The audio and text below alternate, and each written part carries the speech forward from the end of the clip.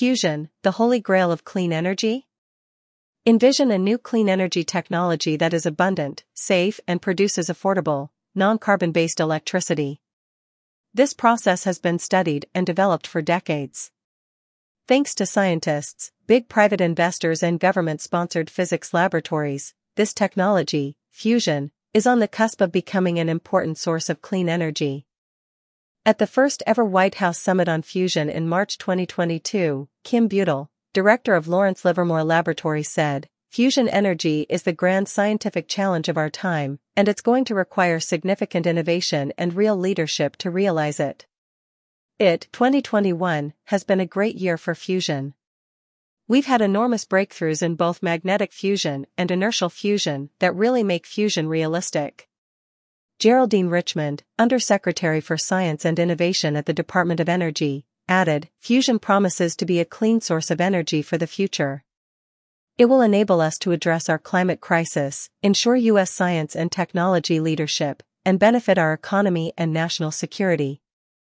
And we at DOE are here to make this happen in close partnership with the research community, private industry, and other important stakeholders." So, what is fusion? Fusion is a reaction that takes place when superheated atoms are combined within a controlled environment and bond together, or fuse. The merger of atoms creates one slightly heavier atom and excess mass in the form of a spare neutron or electron. As Einstein discovered, energy and mass are interchangeable. Remember E equals mc squared?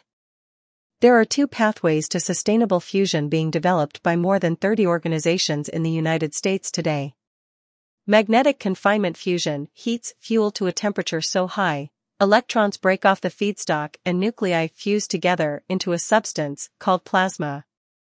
Once the plasma is created, various magnetic systems configure and confine the plasma. Inertial confinement fusion targets a tiny capsule of atoms with enormous lasers. The lasers strike the capsule from multiple angles, compressing the material until fusion occurs. Both pathways have been demonstrated successfully by government laboratories and private fusion researchers. Dr. David Kirtley. Helion Energy, based in Everett, Washington, is one of the largest private companies working in fusion. Helion's founders, Dr. David Kirtley, Dr. George Vautrebek and Chris Phil first met at MSNW, a University of Washington spin-off laboratory. "We were working on plasma propulsion systems for rockets on behalf of NASA and the Department of Energy," says Kirtley, "and we saw the beginnings of what now looks like Helion's fusion machines." The founders formed Helion in 2013 and shifted from working on propulsion systems to fusion energy systems because we saw that what we were creating could make a huge positive impact on the world, says Kirtley. Helion won its first venture capital backing in 2014 from well-known investor Sam Altman, who recently became Helion's executive chairman. Altman was joined in Helion's recent $500 million Series E funding round by venture capitalists Mithril Capital, Dustin Moskovitz, and sustainability-focused Capricorn Investment Group. This money will pay for the build-out of Helion's seventh-generation system, Polaris, which is expected to demonstrate net electricity from fusion within the next 30 months. Dr. Rachel Ryan is responsible for designing and building many of the tools and processes that make Helion's unique system work. "I like solving important and interesting problems," Ryan says. Her role at Helion includes designing, building and calibrating tools used in the fusion system. "My job is getting the technology right, safely and quickly." Helion's pulsed magnetic system uses fuel of deuterium, found in seawater, and a helium isotope. The reactor's magnets capture induced current and deliver it as usable product without the typical intermediary step of heating water to create steam to run a turbine. Bypassing a low-efficiency, capital-intensive process is part of what differentiates Helion's product. An additional $1.7 billion has been committed by the investors as technical milestones are met. This funding is intended to build power generation systems in a space the size of a shipping container that can deliver 50 megawatts (MW) of electricity per unit. The units can be connected in series for larger electrical power needs. For scale, a 50 megawatts generating unit powers about 40,000 homes.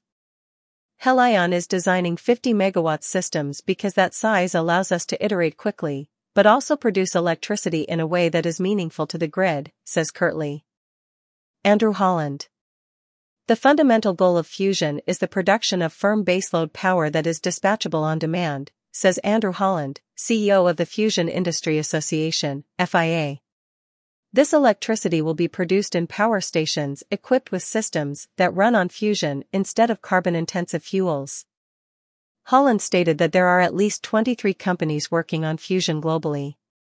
To be successful, fusion power must be cost-competitive with other clean energy sources such as solar and wind, as well as fossil fuels with carbon capture and storage. This is no longer pie in the sky, Holland says.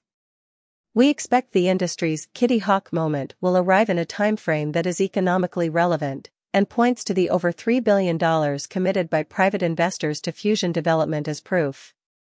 These folks are purely commercially driven. Unlike other forms of clean energy, there are currently no tax incentives for the development of fusion. As the leader of the FIA, Holland believes where an industry gets its start is very important. There is an economic advantage to being the first at-scale nation. Think about Detroit for cars or Seattle for aerospace.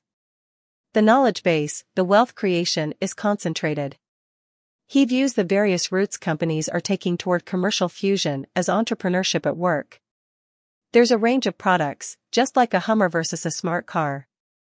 So, some companies are working on systems in the 50 megawatt size, others are doing 350 megawatts. And then there are much smaller systems measured in kilowatts for space travel. Another benefit to commercial fusion when it comes online is that it is always available. There is no need for storage, as with other green energies. Fusion generators will be as flexible to operate as a gas-powered electrical plant, but with a zero carbon footprint. Fundamentally, commercial fusion will change energy from a resource taken out of the ground to a manufactured good, says Holland. With enough resources, expect demonstration power on the grid by 2030. The Fusion 5 with Dr. Rachel Ryan. How did you get into physics? I knew I wanted to study science or engineering after high school. I was attracted to the Colorado School of Mines by the school's small size and enthusiastic community, and really enjoyed physics. I selected the University of Washington for my PhD and joined the muon group. We were looking for a new method to measure a proton's radius by smashing atoms in an accelerator and measuring reactions in the muons, which are like heavy electrons. A big part of my work was building detectors to get information on small particles. What led you to fusion? It's funny, I was performing experiments for my dissertation at the Paul Scherrer Institute's DD neutron generator in Switzerland, looking at the decay rate of muons inside deuterium gas. And I kept getting DD fusion as a background reaction to the process.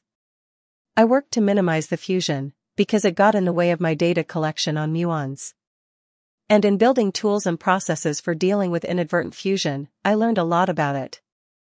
Why Helion? When I was wrapping up my doctorate, I looked at teaching and research institutes, but I was interested in the startup world. I wanted to try out a non-academic environment.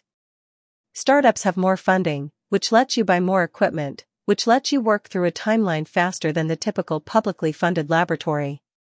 One day I was casually scrolling through LinkedIn jobs and noticed Helion's post for a fusion scientist, and thought, why not apply? What is your typical day like? I don't have a typical day. Variability is one of the things I like best about my job. Some days I design and build new tools. Other days I calibrate existing systems. I analyze data and formulate new approaches based on the analysis. I like solving important and interesting problems. Any surprising downtime favorites? Well, I start my day with Olympic weightlifting. I got into it during the pandemic as a way to work out on my own, although now I go to a gym. I also like sailing and backcountry skiing. We have a lot of snowy volcanoes here in the Pacific Northwest, and it's great to be able to enjoy them all year long.